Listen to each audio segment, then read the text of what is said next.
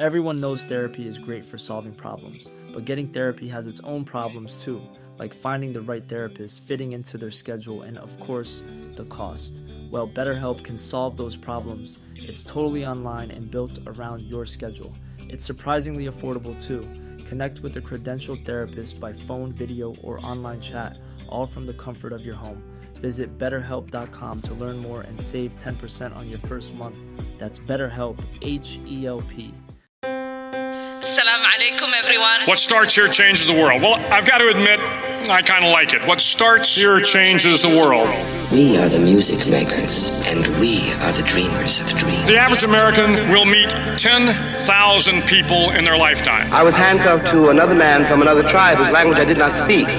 Don't think, feel. But if every one of you changed the lives of just 10 people, and each one of those people changed the lives of another 10 people, and another 10... We did not know each other, and we could not speak to each other because if we could have spoken to each other, we might have been able to figure out what was happening to us. To every politician who is taking donations from the NRA, shame on you. I believed them when they said they were sleeping on concrete floors. I believed them. Children being separated from their parents.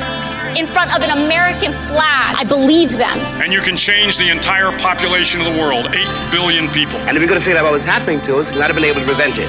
If you think it's hard to change the lives of 10 people, change their lives forever, well, that didn't happen, and here we are. I believe these women. You're wrong. I feel extremely lucky to be here with all of you fighting for justice, for equality, for the right for us to equally exist in this country.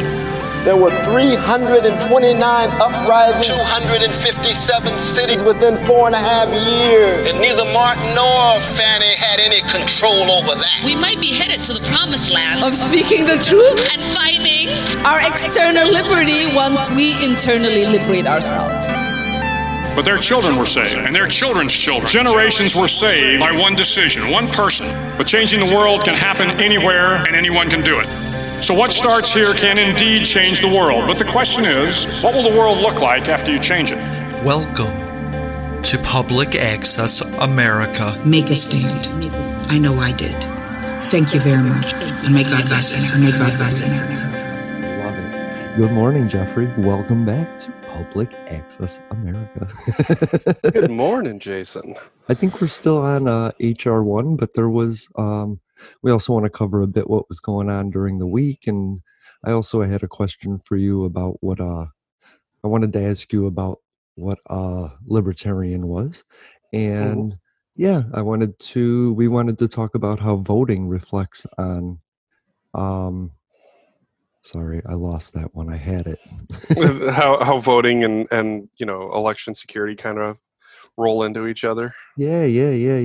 So, HR 1 over here, it has like a provision, we'll call it, for defending our election security. And it's a super hot topic, and I think people are misinformed on both sides of kind of what's going on, what intelligence communities do, and what the president prefers to know. And what the question is, like, they don't give the president information about Russia because he doesn't like hearing about information from Russia, so they should be forcing it down his throat. And shouldn't they just be doing their jobs? Well, I think,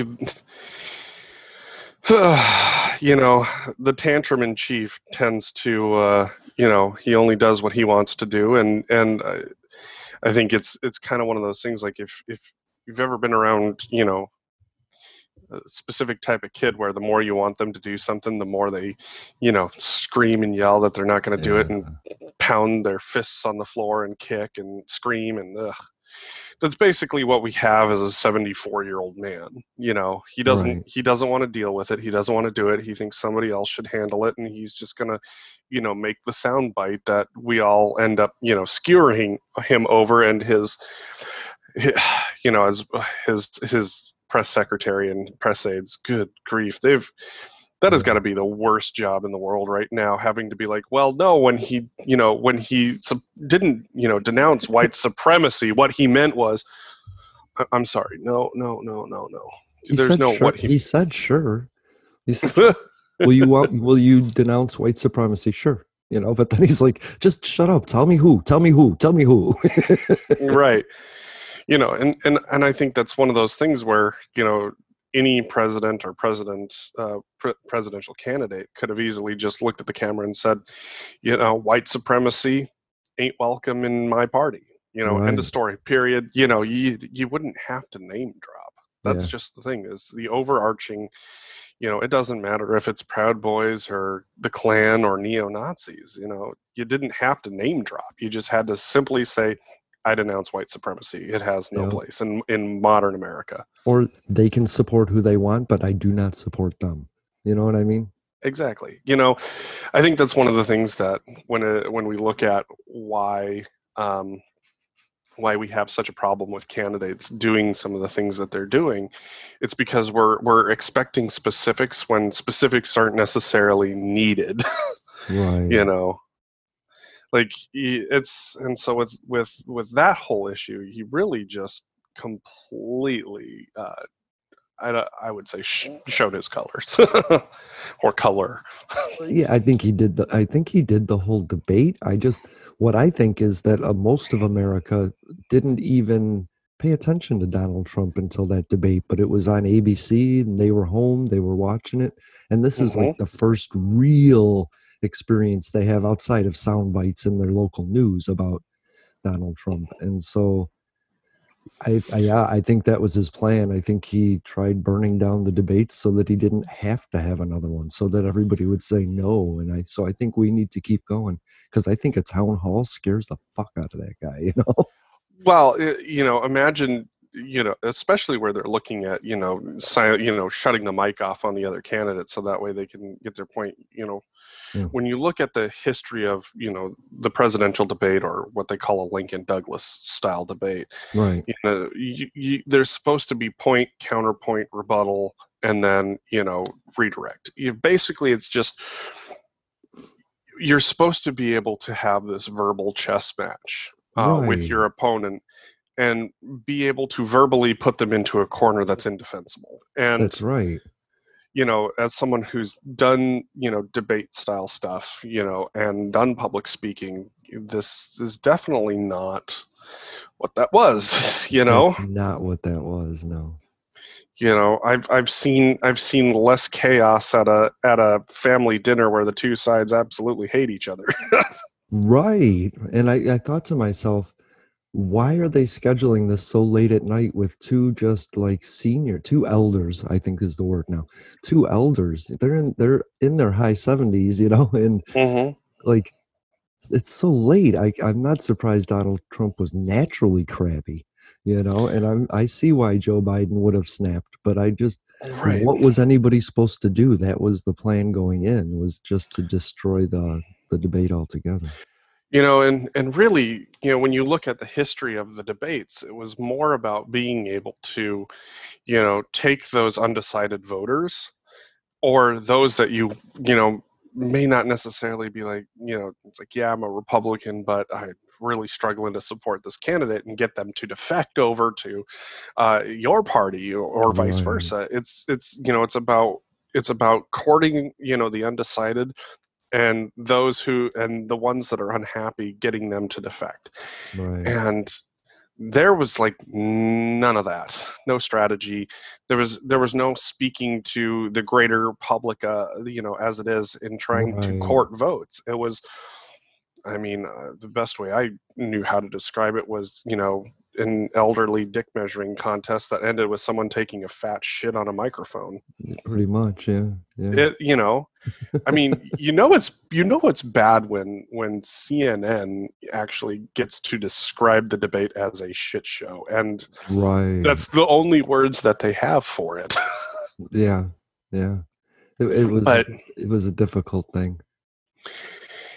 Yeah, and when especially, I couldn't imagine being an undecided voter at this stage in the game.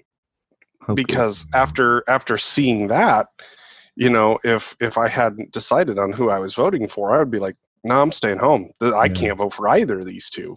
Right. I actually think it created more undecided voters, actually. I wouldn't disagree with you. I think in in the debates, I think the only place where you're going to see an actual debate is going to be the vice presidential debate. I think that's the only place where you would actually see a real debate. Pence can actually talk and speak and debate, and so can Kamala Harris. Yeah. But Pence doesn't have many truths to fall back on. That's the problem. But he speaks to the hardcore Christian right. So it's not about the truth so much as it is about, being able to paint your opponent as wrong. Once again, it's that simple binary that we all try to rely on is that if you've got two options presented to you and one of them is wrong, the other one has to be right. Yeah, right. And that's all they're going to try and do. That's all they try to paint it as, is that this person is wrong, therefore I am right. Whether or not the other person is right is most people don't think that far. So it's basically going to be an hour and a half of she's a baby killer, I have God on my side. Pretty much. Yeah. And it's, gonna be an hour and a half on her side of, these people are the ones that are trying to, keep black people locked up, and I'm out here trying to actually reform the system. Don't look at my prosecutorial record. Right. Well, I will say that she is anti-death penalty, and she stuck to that in a tough time. You know what I mean? Oh man, death penalty is one of those ones that is where you can make some enemies. And I've told people, it's like, everybody has their reasons for opposing the death penalty or supporting the death penalty. And when I tell people that I don't oppose, I oppose the death penalty, but not for the same reasons as other people, they kind of look at me sideways. They're like, well, what do you mean? When you look at the cost of trying to get someone to the execution chamber, you're spending far more than you are on them sitting their life in prison. That's right. And on top of that, there are so many cases that are just they got it wrong. You got so many innocent people that are being released decades after the fact. Right. To me, it's not about whether or not someone who's done something horrible, whether their life matters or not. I mean, some people are, they're irreparable. There is, their debt to society is permanent. You're not going to be able to rehabilitate them to get them back out into everyday life, period, end of story.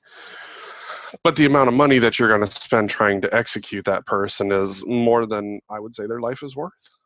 Yep. I think Timothy McVeigh said that, death was freedom for him.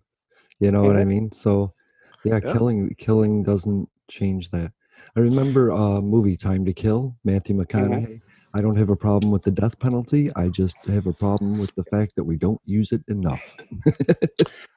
And my problem is that it's often, like they found out here in Washington, it's applied in a racially unequal manner. So, when you have far too many people being executed that are innocent, that's a problem. Right. Yeah. So, to me, just the sheer fact that so many of them get it wrong, and I don't. And the other thing I always point out to people is that it's not that they always get it wrong. That is not the case. It's that there are plenty of cases out there that they got it wrong. Oh, sure.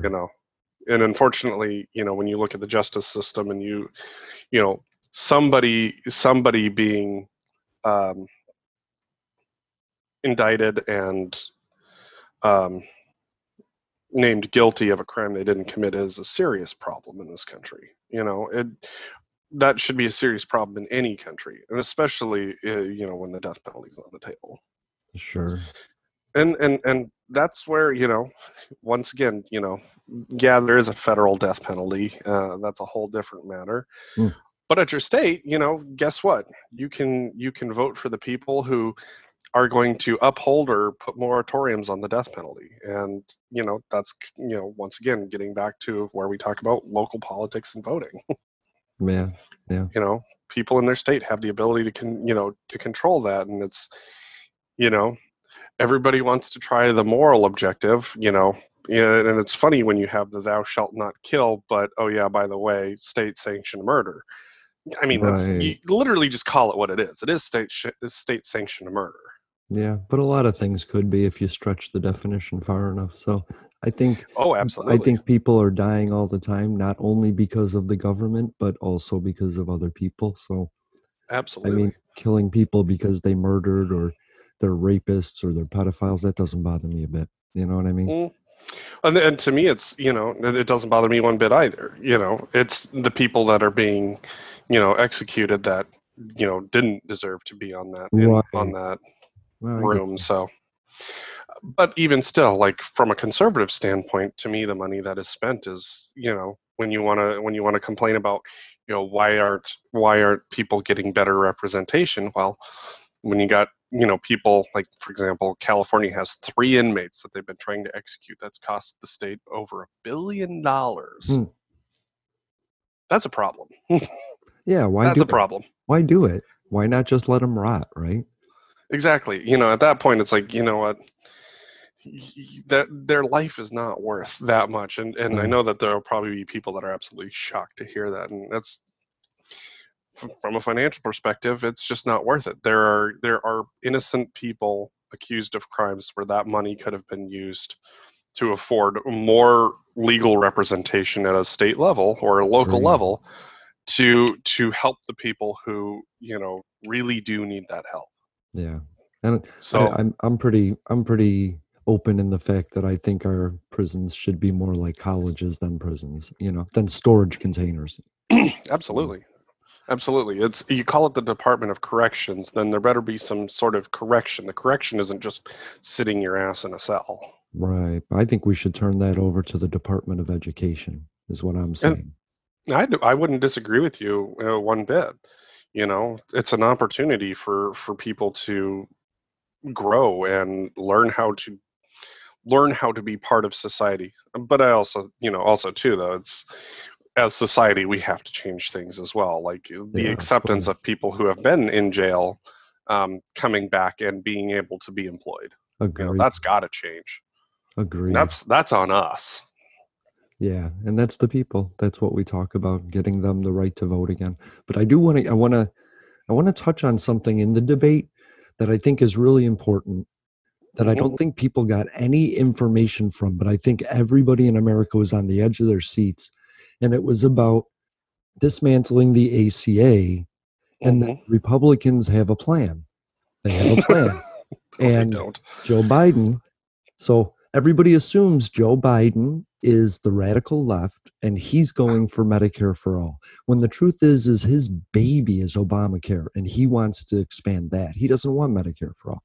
But the Republicans do have a plan. If you've listened and paid attention, it's this a la carte formula where you get to guess at what you're going to cover.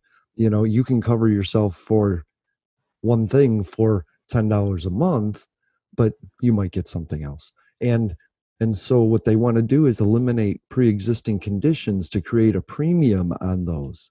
So now they can charge $50 for that. But then it's this a la carte thing.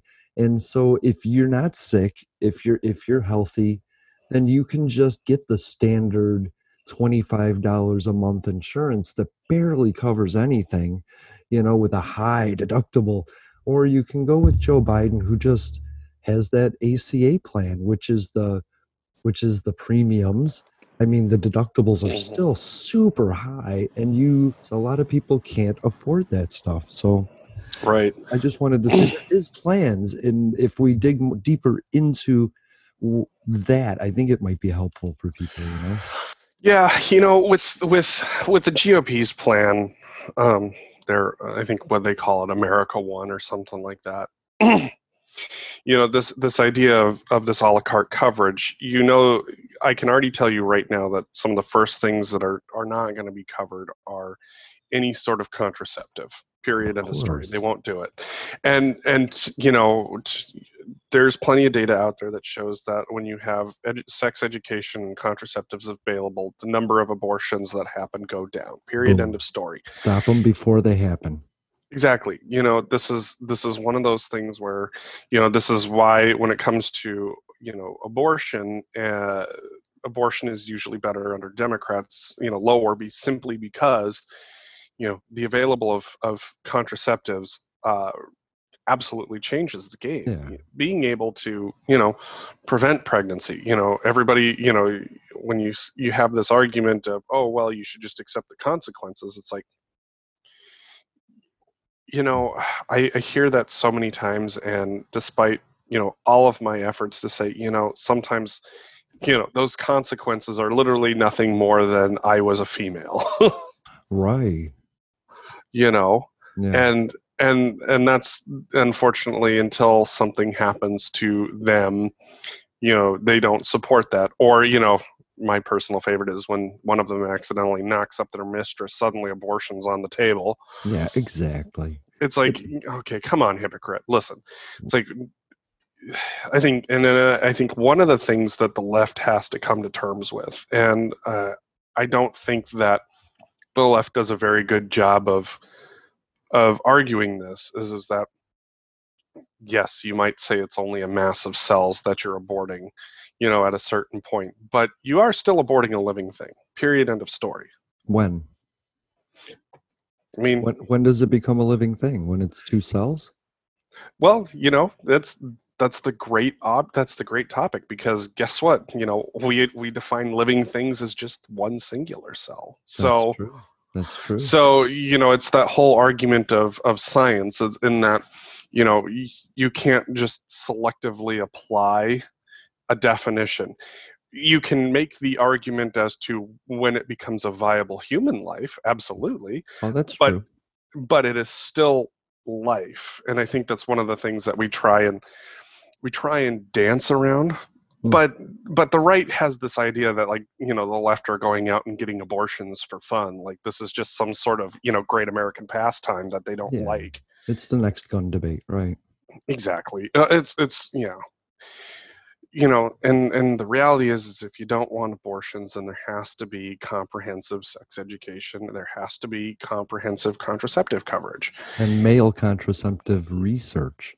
And I just want to put in here that, like, I have this saying that if we considered masturbation abortion, it would be fine. It would be legal everywhere. You know what I mean? Absolutely. Hell, you'd be able to do it on your local street corner. Again, like, before thinking about abortion, think about before the abortion. You know what I mean?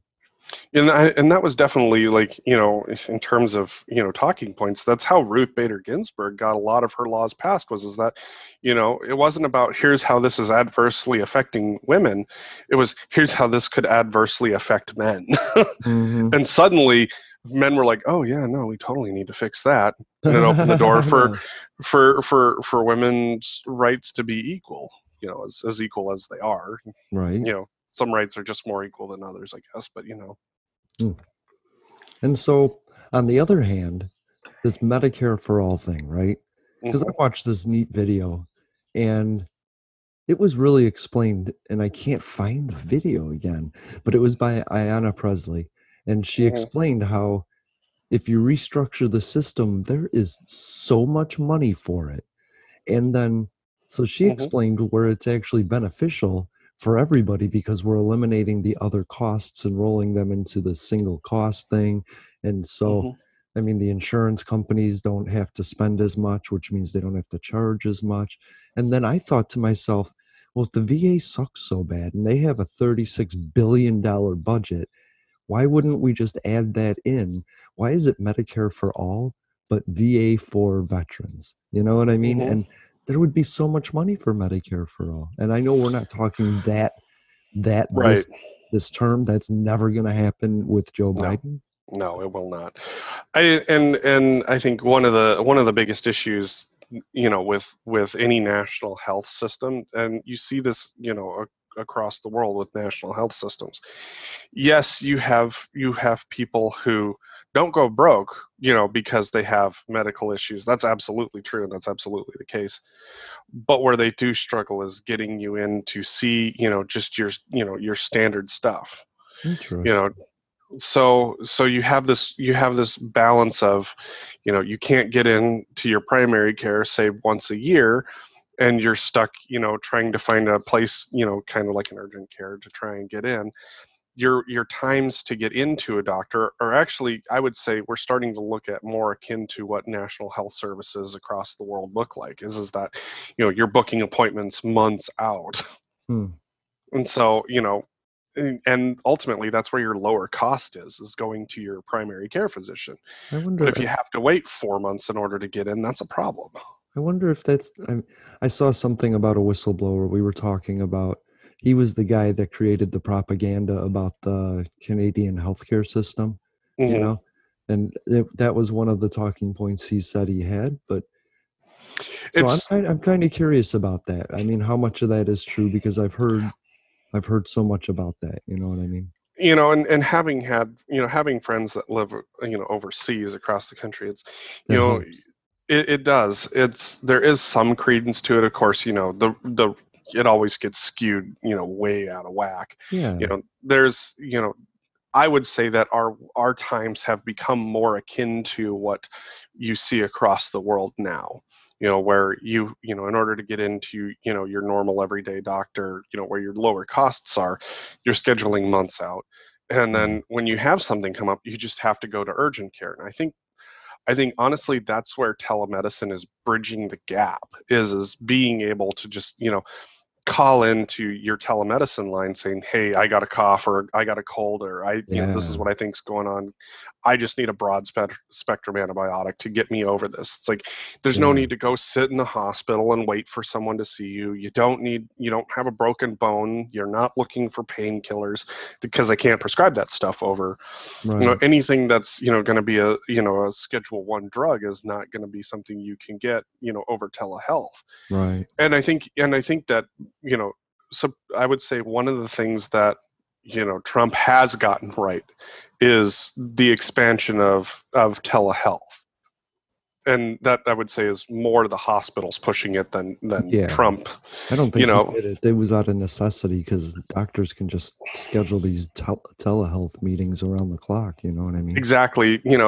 And it reduces their overhead. You don't have, it's really easy, especially like, I know a couple of people that, they're just internal medicine doctors, and that's exactly what they do is, instead of having to, work at a family clinic, they can work from the comfort of their home, being a telemedicine doc, saying, okay, it sounds like you need to go, it sounds like you need to get a broad spectrum antibiotic. Here's what I'm going to write you a prescription for. Or, no, you need to go see your primary care physician for that. I can't prescribe that. Or you need to get your ass to an emergency room. I can't help you. You need to go now. Exactly. And I think they should call that app MedBook.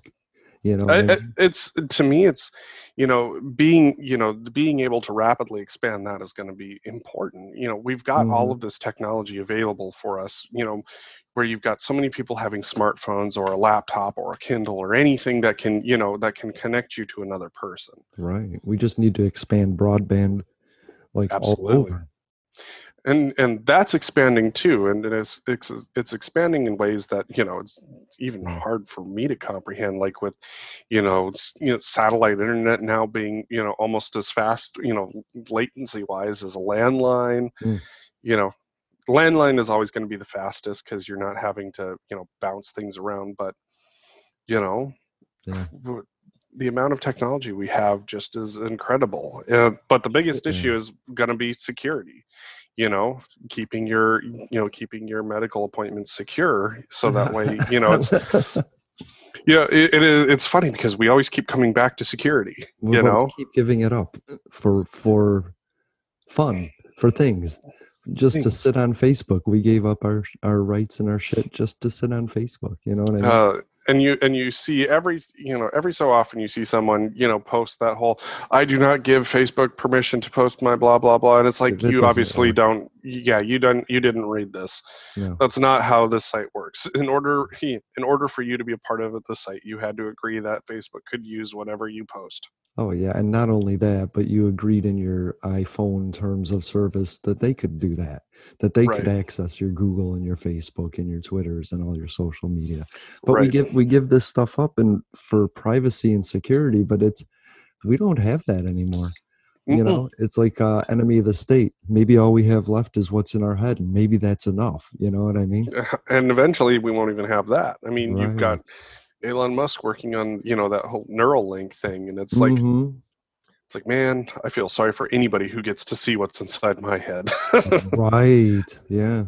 So, but I mean, that's Medicare for all. And then, so Joe Biden has this exchange idea where it seems to be like tiered. Like if you don't have it, if you qualify for Medicaid, which I don't, then you'll just be accepted on Medicare. But I'm already on Medicare, so it doesn't matter to me. And I want people to know before you consider this Medicare for all, or, getting into Medicare at the bottom rung, it doesn't cover a lot. And there's a giant donut hole. And you end up paying quite a bit of money. I think the 1 year I spent over $9,000 on healthcare, and I didn't have a surgery or anything that year.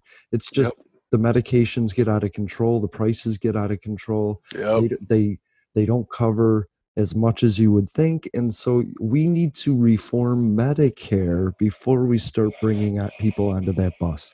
Absolutely. But then there's other tiers where you start to pay a premium, and you know what I mean, and so and so one of the things that I tell people, when you look at the whole issue of Medicare for all versus, your everyday, your standard of care here in the United States, people have this misconception that, that all of these individual corporations can do everything better, faster, cheaper. Well, the reality is that when it comes to, contracting, any business person knows that the larger an entity, the more buying power leverage that they have, the more price negotiation they have. Yeah. And so, if you're going to be leveraging, that purchasing power, the federal government is exactly the agency that can leverage that purchasing power, because there is nothing bigger than the federal government. Right. So I think that is one thing, like in terms of, how do you drop the costs of, medication in this country? It's by leveraging the power of the federal government. And that's just one thing that's not done very well at this point, because you could, rather than leveraging that just for the people who are on, Medicare, you could be leveraging that for anybody within the country. That, granted, some people would see that as a huge expansion of government. I would also see it as, instead of, 1,000 different agencies trying to, buy the cheapest version of, generic X, you've got one federal agency buying as much of, generic X, and then being able to distribute that out from there. I agree, and I think that's what government is there for, And I was trying to figure this out, and I actually believe that I deserve free insurance because both Joe Biden and Donald Trump have free insurance that we pay for. And I want it too. You know what I mean? I'm not worse than Joe Biden or Donald Trump. I might be an equal, and I deserve the same thing. If I'm paying for their insurance, then there should be a way where they're paying for mine too. You know what I mean? I personally subscribe to my mom's philosophy of, if you're going to mandate a health coverage, then whoever's in office gets that same health coverage that they've mandated. Because I guarantee you, the first time they get the bill sticker shock that any of us have gotten, they'll be fixing that real quick. Right. That's exactly my point. We should be equals. Because everybody in the Senate, retired senators, retired congressmen, these people get their stuff for life, you know what I mean? And that's kind of crazy to me that like so many people don't have insurance. and these guys voting on it will never lose it. Exactly. The stuff that they're voting on, they never have to partake in, and that to me is, I think, one of the biggest, crimes that there is, because I guarantee you nothing would get the left and the right together the moment that either one of them, end up with this horrific bill that, like I had gotten. The funny thing is that, I was on Marketplace health coverage last year for my wife and kids. And what I figured out was that I spent $12,000 last year just on health insurance premiums. Yep. And my youngest ended up in the ER. And out of the $12,000 that I spent, I got $200 worth of coverage. I had to pay an additional our family had to pay an additional $1,800 out of pocket. Mm-hmm. When you talk about what does a scam look like, exactly. That, meanwhile, everybody who's got car insurance, man, when my car got totaled because someone hit me, I had a $250 deductible and I got, the value of my car back. Right. And yet you still need to have coverage for your vehicle in case the engine blows or the transmission. And now you need a warranty. How many insurances do I need on insurance, Jeffrey? Oh, just the sheer amount of coverage that we pay for and don't get. Yep. Basically all you're doing is you're feeding the salaries of executives and, everyday people that, are the ones that are filling out forms and, moving your claim along. When the reality is that unfortunately, unless health coverage starts to look like auto insurance, where my rate's pretty low, but I got pretty good coverage, right? And granted, now where I work, I have really great insurance that I don't have to pay for. That still leaves a lot of people out there that pay a lot of money for not really all that great coverage, and right. And to me, it's that, I think the biggest issue that I've had with the left and, the ACA has been that it's like, oh, we have all of these people covered. But the people, they may be covered, but they either A, can't afford the premiums, or B, can't afford the bills that they get because their insurance doesn't cover anything. Or both. What is that where you think you have insurance and then you get this $90,000 bill after everything, Right. That's not coverage, It's not coverage because they're deciding what to cover after the fact by doctors that are setting their own prices. There's doctors within emergency rooms that are private entities that walk around and try and get you to have a test that you don't need, that the hospital isn't prescribing, but this random private entity walks around and does that. Well, and here's an even bigger problem. This is something that, actually happened, at the place that I worked is that one of the hospitals that was in our network, they couldn't afford to have their own emergency department because they're rural, they're out in the middle of nowhere. Well, guess what?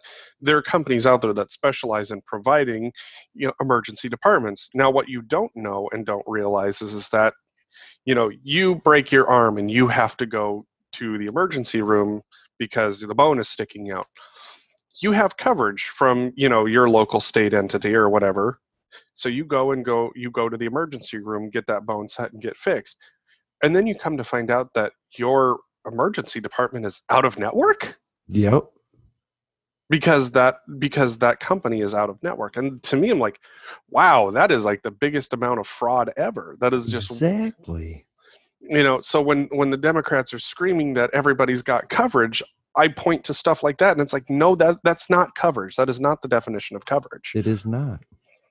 It's like, okay, yeah, you say I'm covered, but if I can't go even just to my local doctor and get, a local care to actually have my insurance applied, that's not coverage. You can tell me I'm covered all day, but when I'm paying $12,000 a year and an extra $2,000 for the emergency that I had, right, to get $200 off, Like, this coupon sucks. I could have not paid $12,000 and come out $10,000 ahead. Yeah. So when I look at that kind of stuff, it really is frustrating. And to me, that's why I honestly see that we have to shift it not to. I think that the ACA has some great guidelines, but I think in terms of insurance, it absolutely sucks. I agree. I think that if you're going with the Medicare for All, by the way, that was my point, was that the low tier is not, it's not Hulu Plus, you know what I mean? Right. and to me, you know, where I see that this really could change is where you look at doing what I would say is a national HSA system, where, you know, much like you're paying for, you know, insurance right now, you pay a lower amount for, you know, specific coverage, but you're allowed to dump as much money into your HSA as you want, federally untaxed. Because guess what? If you've gone to a doctor to pay, guess what they do? A lot of the times, if you're paying right then and there, or, you know, immediately once you get the bill, they're giving you a significant discount off the bill because, number one, they're not having to argue with insurance about what their rate of reimbursement is. So you're dropping the cost of coverage because guess what? You're cutting out the insurance middleman. And on top of that, you're reducing the amount of taxes that you pay, because now that health savings account that you have to use only for health stuff allows you to not have to get double dipped, you know, pay taxes and then, oh, by the way, pay medical supplies or pay the insurance agent. You know, we've talked about, you know, what a hybrid system looks like, and I think that there is room to improve where, you know, let's say that what you would do with an HSA, for example, is that with a federal HSA system is that 80% of what I pay in goes into my account, and the other 20% goes into a general fund, so that way people who, you know, can't contribute as much or aren't able to contribute, at least there's a pool for them. So kind of like what we do with insurance as it is. You know, you're paying not just for your own coverage, you're paying for other people's. But if you look at it more on a cash basis, like an HSA, I think that you're going to be able to afford more services, more coverage by switching to a method like that, because you're cutting out so many middlemen. And when you look at a cash-based system, it's always cheaper.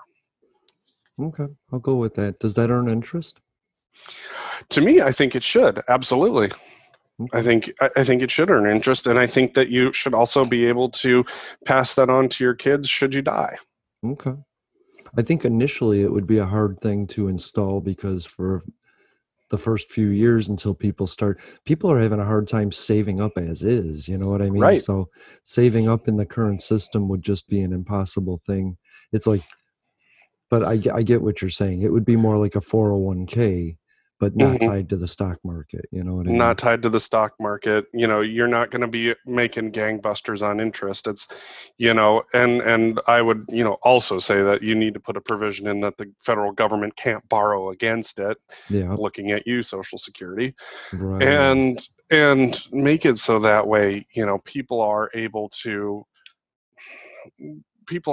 afford their basic services. Like, you shouldn't have to pay $12,000 for a $200 off coupon of your next $2,000 bill that you get surprised with. That's right. And you shouldn't have to get an MRI on one area just to get an MRI on a slightly higher area, just to get an MRI on a slightly higher area. You know what I mean? We can dive into that all day long, but But, you know, the biggest cost centers that you have to look at cutting out are your insurance middlemen, and then the other one is like your insurance premiums on doctors and malpractice insurance, because that's gone through the roof. To me, that should be, you know, I think if there's one place where the federal government could intervene is in the amount of, you know, malpractice coverage, because that is a huge cost center. And that's, having served as a data analyst for 15 hospitals, the amount of coverage on malpractice insurance. If you want to know why your doctor visit for 15 minutes is $150, that's why. That's why. Yeah. And that's the unfortunate part is that, you know, everybody wants to sue the doctor for malpractice, whether or not the doctor did anything, wrong. You didn't like the outcome. But then again, there are doctors out there that have to be sued for malpractice. We experienced that with my grandfather, and the VA. So, yeah. But isn't that why Donald Trump was elected? Because he was such a businessman and manager. Why couldn't he delve into the medical industry and pull on the strands and detangle it and straighten it out and get it moving like a well-oiled machine that actually helps people? Companies can still make money. When we pay our taxes every month, every week, the government takes that money, puts it in an account, and makes interest off that, and then they give you a refund at the end of the year. But they still made all the interest on that. Why can't, when I pay into a car insurance every week, every month, if I don't use that insurance, why can't I get a refund on that? They still make money off of the interest. And if I'm already paid up 1 year, why do I need to pay you the next year? So once I pay 1 year, I don't have to pay insurance again because they have the money. You know what I mean? Right. And I get what you're saying with that. And I would counter with, you pay for a year, but you're not just paying for that year's coverage. You're paying for what could happen next year. And the reality is that, even with car insurance, let's say that you're paying $1,200 a year and you're like, oh, well, I didn't have anything happen. But, next year, you have an accident that ends up, maiming someone, and you have to apply that $10,000 deductible, and then, on medical, the $500,000 policy or whatever your state might require you to carry. Oh, so suddenly, that $1,200 that you've paid has now cost the insurance company $500,000. Fuck yeah, I like that idea. I like that a lot. But the insurance company doesn't because that's, you're paying for that continuing coverage. But the difference between, your auto coverage and your health insurance coverages is that, the average person isn't, having a $50,000 a year, in a medical situation every year. But we're paying as though each individual one of us is. But it's just you're paying for C-suites, you're paying for office buildings, you're paying for, you're paying so many different middlemen in this situation that by the time it gets back down to your local doctor to get their insurance, to get that insurance money, they're even getting it at a fraction of what their services actually cost them. So the reality is that they can charge you more, a little bit more, or even a little bit less because cash today is better than cash 90 days from today. That's for sure. That always is. Yeah. And so... But the other thing was Donald Trump had said he actually lowered prescription prices, and I haven't seen that. And then that led me to this curious thing where there's this pandemic going on, and companies are like losing money and making deals, and prescriptions aren't going down at all. Walgreens isn't offering me rebates or deals or coupons, you know what I mean? And so I'm going to leave you with that for a minute. Yeah. So this whole executive order about whether or not Trump has lowered prescription drug prices is really just a crock. He did not lower prescription drug prices. What Trump has done is sign an executive order saying that, the National Health, Services can explore finding ways in which they can lower prescription drug prices, and that includes, looking at the costs that other countries pay for prescription drug prices, or be able to buy from those areas. That's something that, funny enough, Senator John McCain had actually talked about. It's like, why is it that a prescription costs $30 in Canada but $500 in America? And, you had someone on the FDA sitting there going, oh, well, they don't have this, that, and the other. And McCain looks at him and goes, sir, Canada is not a third world country. Stop blowing smoke up my ass. It's bullshit. The American people have gotten raked over the coals for prescription drug costs while all these other countries have not. Right. And so, I don't blame these other countries for having the mechanisms that they have had to keep their prescription drug prices low. Okay. You don't think that's unfair to the... I think that by Congress not intervening sooner in the whole issue of what drug prices are, it's been an absolute mess. And it's one that the American people, we've funded a lot of other people's healthcare simply because we're the ones that are paying the high prices that are R&D costs. And that's just bullshit. Free market society says that they should. I mean, they created it, they designed it, they bought it, they purchased the rights to it. They should be able to make the money they want. I think it's disgusting, by the way.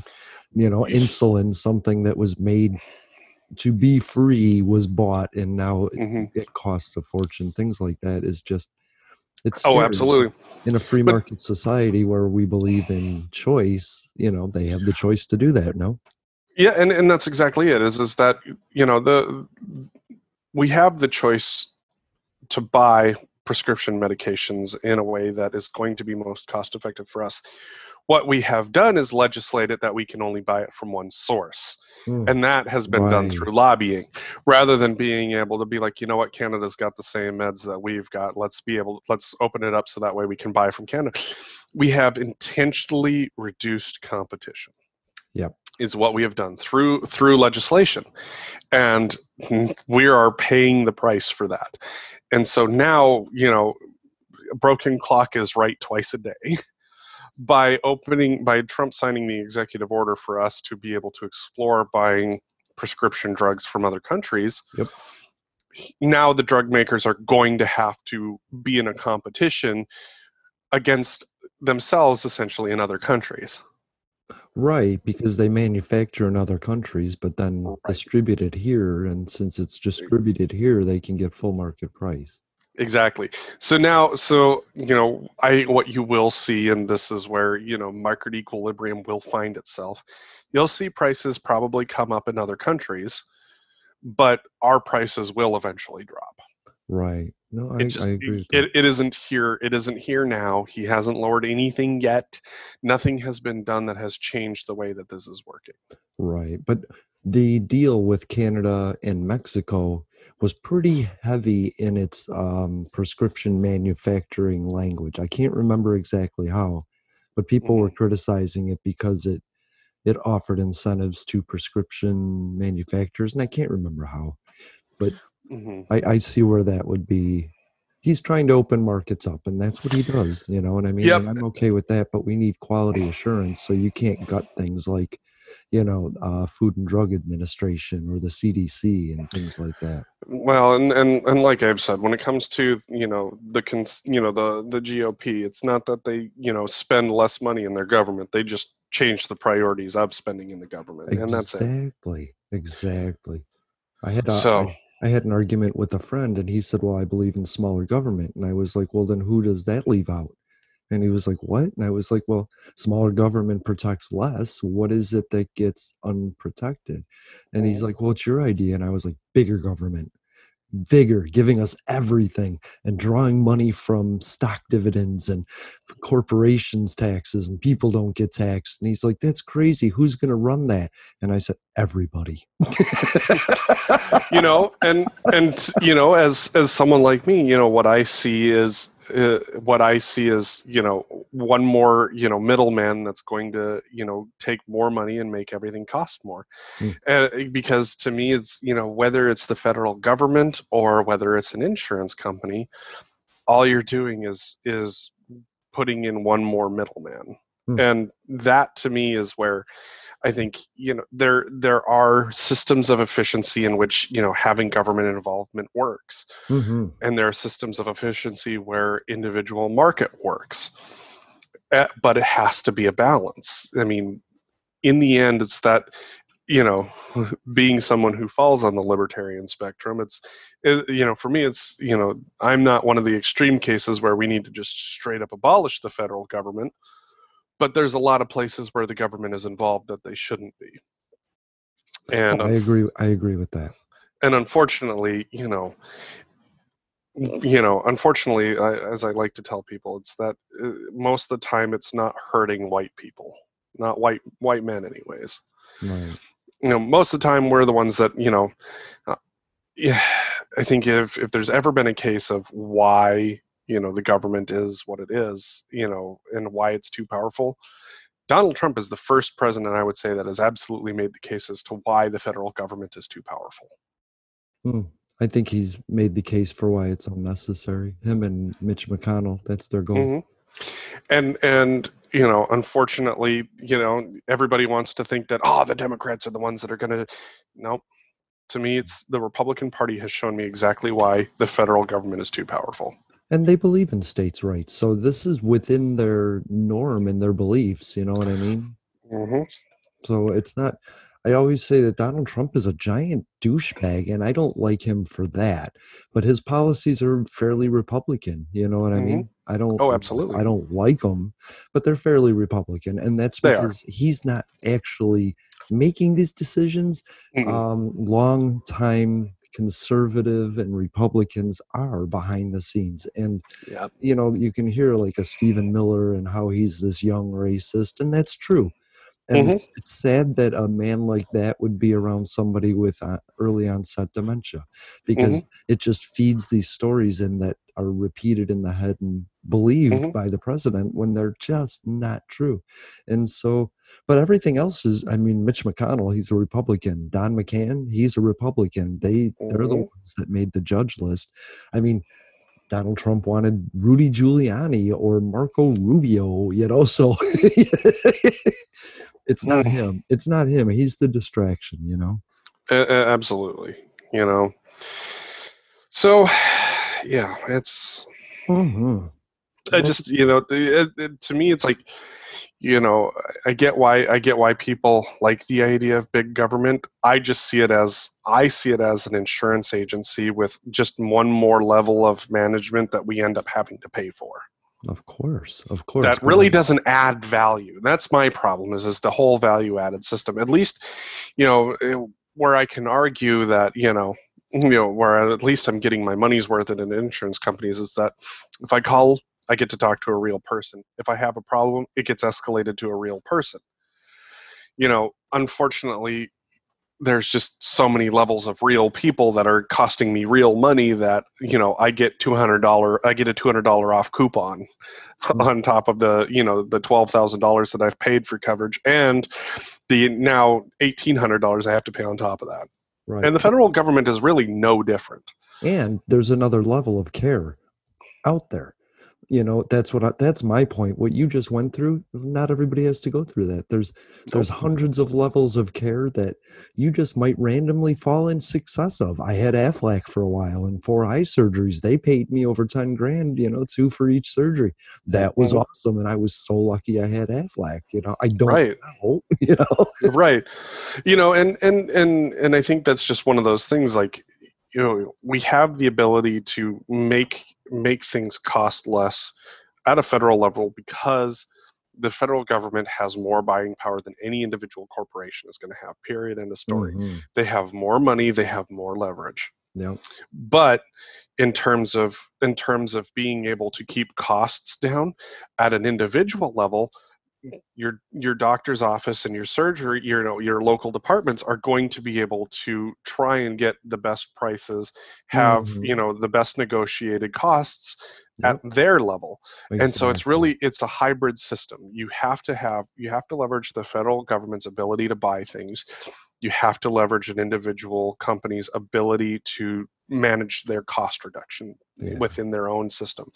And I think that if we switched it to a cash payment type system, like a federal HSA system, where we individually get to keep a majority of our money for our own purposes in terms of healthcare, but still contribute to a general fund, so that way there is healthcare, money available for healthcare for people who cannot afford it, then what you will see is an overall reduction in the cost of healthcare. But you have to embrace a hybrid system. Maybe I worry about that we end up shopping around for prices and going to Kmart for for our surgeries because it's the lowest price but not the best quality. We do that right now anyways, if you think about it. That's my point. I don't want to stay in a different version of that, you know. We basically, even if you're on Medicare, once again, that goes back to, you're working with people who have bid the lowest costs to the federal government. That does not mean that you are getting the quality of care that you need. No, I know that. You can only refer one problem when you're on Medicare. You can go to the doctor and only mention one thing. You can't bring up two things. Yep. You have to schedule a second appointment for that.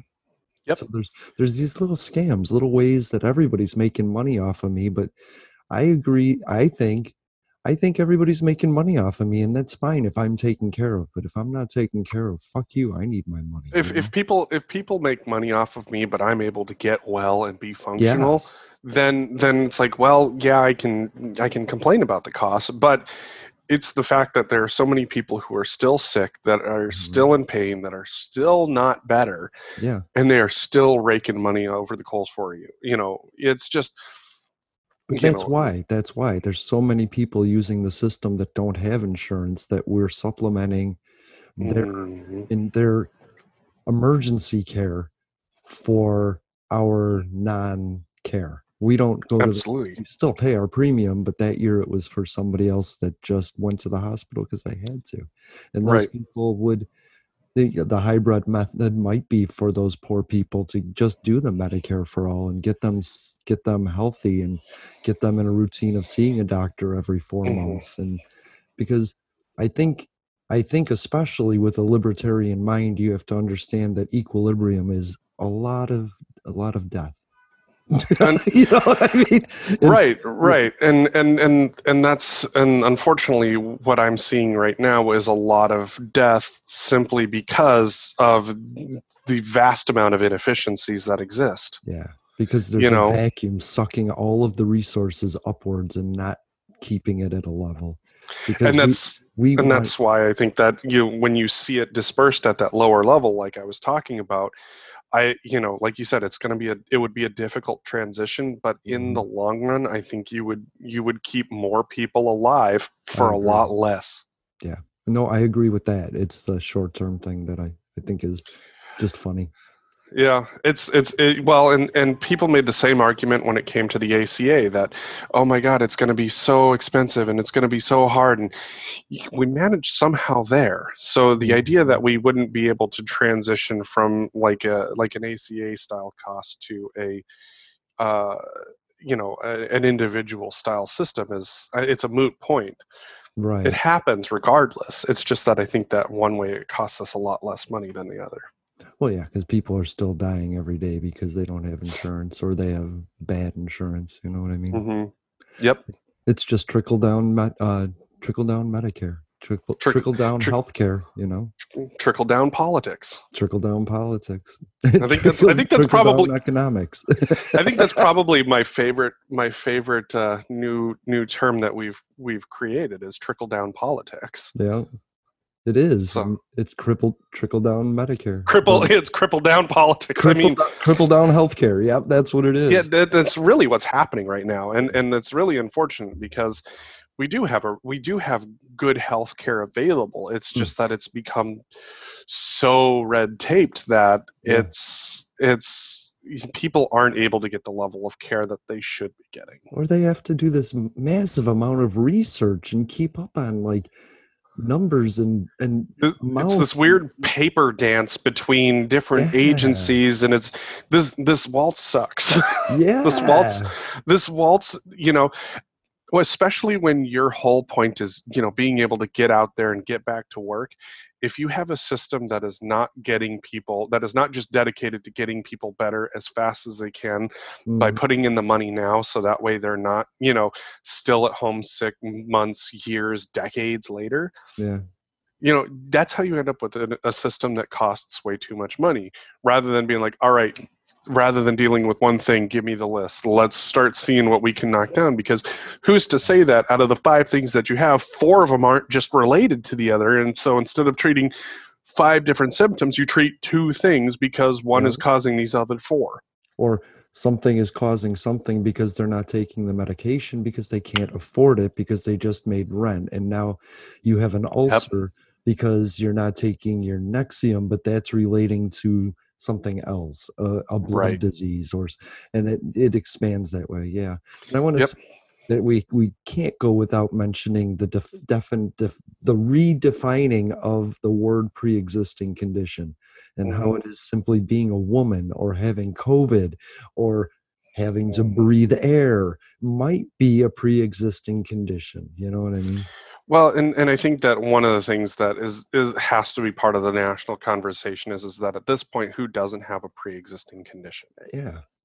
You know, whether or not you have a pre-existing condition is completely irrelevant. It's that, the idea is that whether I have something or not shouldn't matter. The point is that, in order for me to be a productive member of society, I have to be well. And if you are going to exclude covering and taking care of the things that are going to get me well, I can't be a productive member of society. Right. So in the long run, the cost of you funding me sitting on the couch is greater than had you just put the money in to get me well and get me back to work. Right. And I think that's where fundamentally this line of thinking has to shift. It's you don't change your oil simply because it's a critical matter right at that moment. Right. It's a preventative maintenance tactic in order to keep you from having a critical matter. Nobody wants to have to just piecemeal things, but we do certain things because the ultimate cost of having to go for something major is far greater than had I just spent $50 getting my oil changed. That's right. Healthcare is no different. Healthcare is no different. It is preventative maintenance and taking care of the things that come up so that way you can keep running for the long term, so you can keep being a productive member of society and keep doing work. If you're waiting until you have to drop a new engine in it, that means you're doing it wrong. And it's costing you more in the long run. Yeah. And I think I always say that a medication is a Band-Aid, but a routine is the future. And so I always want to meet a nutritionist. I think we should be referred to more nutritionists and more absolutely more mental health care. I don't want to say psychiatrist, psychologist, maybe just somebody to talk to. A lot of people, we called it behavioral health, just so that way it's, it's not just mental health. It's about everything. It's about, how you're living your daily life, what can be done better, different. Everybody wants to think that, behavioral health is just, substance abuse or just, for people who have depression. Really, behavioral health is for anybody who's, struggling with long-term, issues like depression, to somebody who lost a close friend or family member who's really struggling with that. Yeah. Keeping people from slipping into the abyss is what we've got to be focused on. Agreed. Why do we wait until they fall down? Because it's a cost thing. Everybody's like, well, if we cheap out on this now, maybe we won't have to spend the money later. No, that in the history of ever, that rarely ever works. Right. You cheap out on it fall now. Behind. Exactly. And unfortunately, we're in fall behind mode. Here we are. That sucks. And we're never going to catch up, are we? Not unless things change. And until we take a more proactive approach to legislation in regards to things like medications and medical care and all of this other stuff, until we make proactive care, what people get reimbursed for, you'll never see this change. But you are starting to see it, like with, for example, with the Medicare system now in rural health, is that they're not going to pay you just to see people now. Right. It's like, unless you're getting people well, your reimbursement stays low. I love that. I do love that. It should be tied in some way to the health of your patients. You know what I mean? Yep. So that's awesome. Thank you for being here. I think we're out of time, Yep. I only get you an hour a week. That's a shame. But we got it. We got it. All right. I'm just going to do some wrapping up. So thanks for being here, Jeffrey. Awesome. Let's do it again next week. Let's do it. Public Access America, you can find us on Spotify, Apple Podcasts, TuneIn Radio, the Stitcher Smart Radio app. You can find us on YouTube, SoundCloud. You can find us on Twitter at Public Access Pod, Instagram at Public Access America. And you can find some amazing live streams now on Public Access America on Facebook, as well as Adam Has a Beard, Denton County Collective, and Florida Action Podcast is going to get a Facebook page this weekend. So I'm looking forward to all the stuff we're doing. Thanks for listening, and come back next week to listen to even more. To those who would tear the world down, we will defeat you. This is our moment. This is our time. To those who seek peace and security, we support you. Yes, we can. And to all those who have wondered if America's beacon still burns as bright, tonight we prove once more that the true strength of our nation comes not from the might of our arms or the scale of our wealth, but from the enduring power of our ideals, democracy, liberty, opportunity, and unyielding hope. Let me tell you something you already know. The world ain't all sunshine and rainbow. It's a very mean and nasty place, and I don't care how tough you are, it will beat you to your knees and keep you there permanently if you let it. You, me, or nobody is gonna hit as hard as life. Ask not. Yes, we can. What your country can do for you. I have a dream. Ask what you can do for your country. My poor little children. Yes, we can. One day live in a nation where they will not be judged by the color of their skin, but by the content of their character. I don't have to tell you things are bad. Everybody knows things are bad. It's a depression. In this lifetime, you don't have to prove nothing to nobody except yourself. It ain't about how hard you hit. It's about how hard you can get hit and keep moving forward. How much you can take and keep moving forward. That's how winning is done. Welcome to Public Access America. Yes, we can.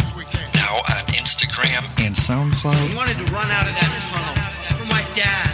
On Twitter. Prove Apple Podcast, the Stitcher Smart Radio app, Potable, and Spotify. Yes, we can. Public Access America. History in the making. Making history in the making.